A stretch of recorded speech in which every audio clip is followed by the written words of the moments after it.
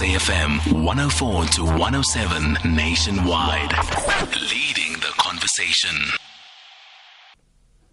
Good evening, everybody. Lesejo just enjoying her Monday. They're wanting us to play some songs, which I'm not really keen on because I want to have a conversation with Brigadier Vish, Naidoo, the spokesperson, national spokesperson of the South African Police Service. Of course, we talk about National Police Day. Being a police officer in South Africa in the past and currently, it's probably one of the most stressful areas of work in the country. Of course, as South Africa moved towards a democratic dispensation and entrenching itself 26 years on, it was clear that many changes needed to be made in all institutions of our country, and the police service was probably the key institution for change for a number of reasons.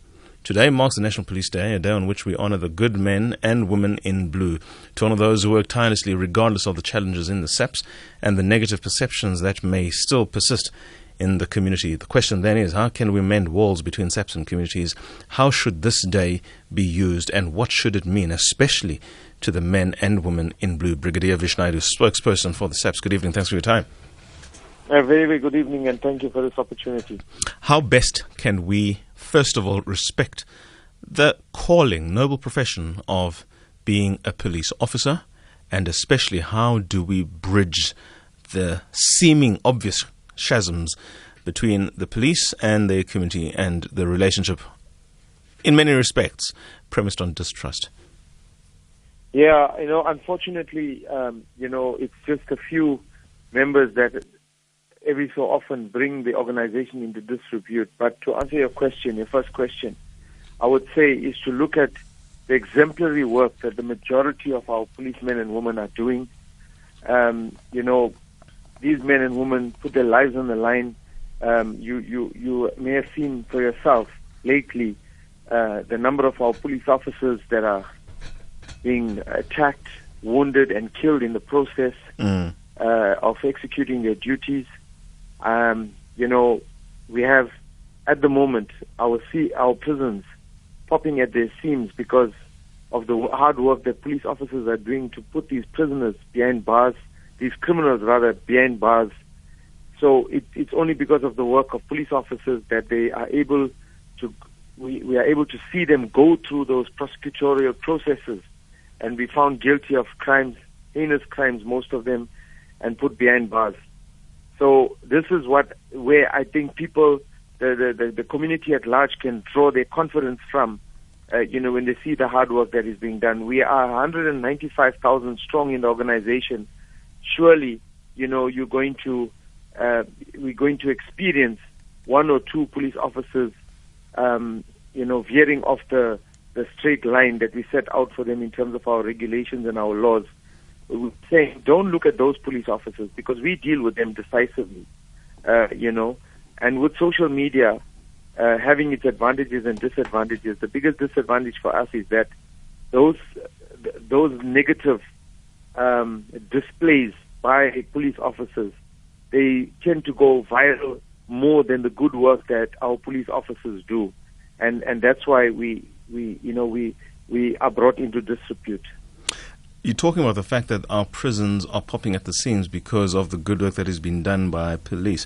Could I ask the same question, albeit differently, to try and create a different narrative from what you were trying to advance?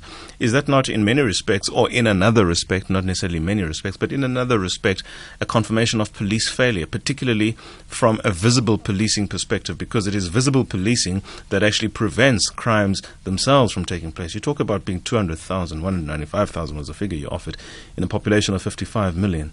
I would hate to consider the police to community ratio in that regard. Are we not talking the message that we shouldn't be talking about in terms of celebrating prisons increasing in numbers because of good work the police is doing, as opposed to lamenting the lack of visible policing and the lack of policing in the first place? That would be a negative way of looking at it, because remember, crime is not solely a policing problem. I think that is a common understanding between everybody. There are various factors that contribute towards crime. We had a discussion last week about murders that are being committed where a father is taking the lives of 4 of his children within the confines of his house. How would crime prevention prevent something like that? Where a niece or a nephew is being raped or sexually molested by an uncle or an aunt or these crimes are being committed within the confines of the walls of a house, or of the sanctity of a home. How is the police going to prevent that? These are some of the questions that we do through our analysis. And believe it or not, majority of these crimes are committed that way. The social ills of society are what's contributing towards criminality in the country. And one has to be very realistic, very, very realistic. Yes, the police, unfortunately, have become the punching bag of these realities of crime. But nobody takes the time to understand what are the contributing factors to that. It's the moral fiber, the degeneration of the moral fiber of society as well is what contributes to it. We have taken some areas in South Africa, and it's purely for the analysis done for our operational purposes. Yes, we have found that in certain areas, between a certain period of time, and these periods of time differs from areas to areas where crimes are being committed, and then we ask ourselves these questions: why is it like that? And then from those analyses, we put mitigating measures in place to try and overcome those crimes. But because of the social fabric of society because of the way it is. Brigadier Naidoo, before you get cut off, let me say I'm going to return to you immediately after the break. SAFM, leading the conversation. The Viewpoint, 8 to 10 p.m. Flipping conventional wisdom on its head.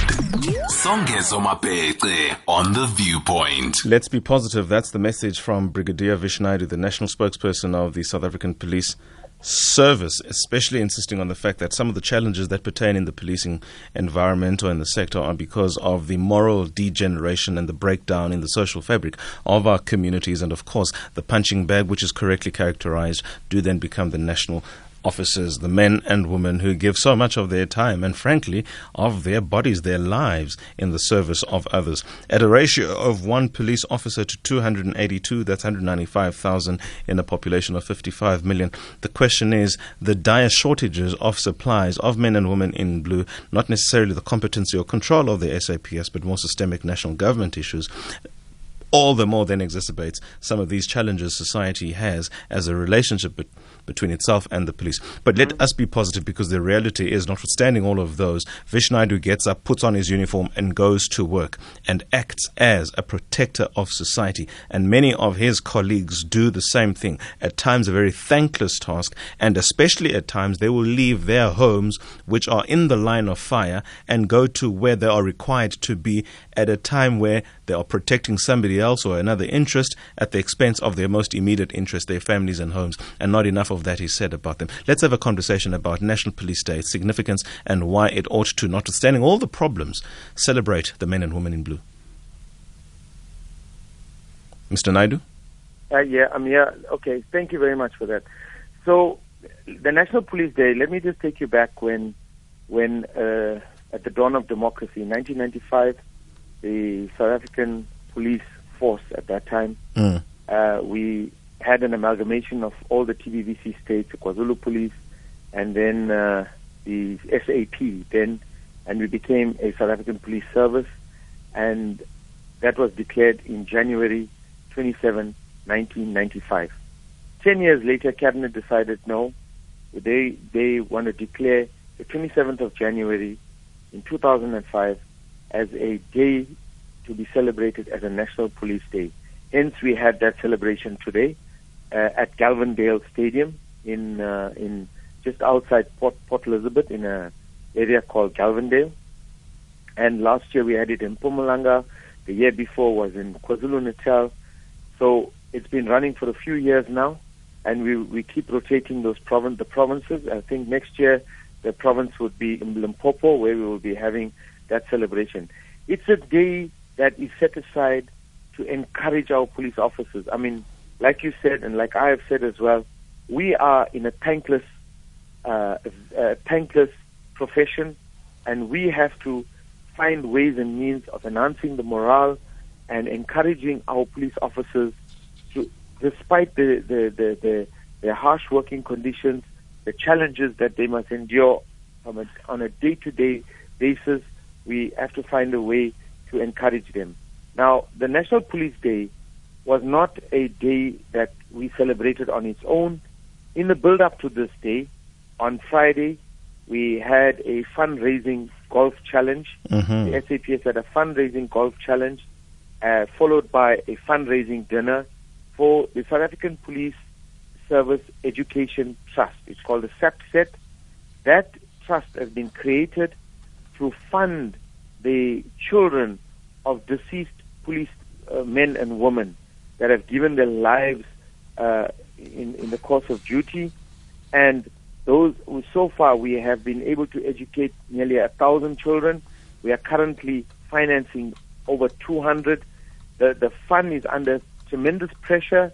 We are encouraging a lot of businesses, individuals. We're saying no amount of money is too little, no amount of money is too much to help, so this fund can help educate. We have good stories to tell from this fund. We have had children that have excelled in science, in maths, in accounting fields, in medical fields, in public relations fields, and so forth. And these are children whose parents or parents have given their lives for the safety of others in this country. After that day, on the Saturday, we donated a house from the South African Police. We donated a house to a 79-year-old grandmother who's been living with her daughter and 5 grandchildren in a single-room shack in Motherwell, also just outside Port Elizabeth. And this is something we've been doing at least for the past 4 years. We find a destitute family and we donate this. That was also widely publicized and broadcasted, but it is part of the SAPS Social Corporate Investment Program.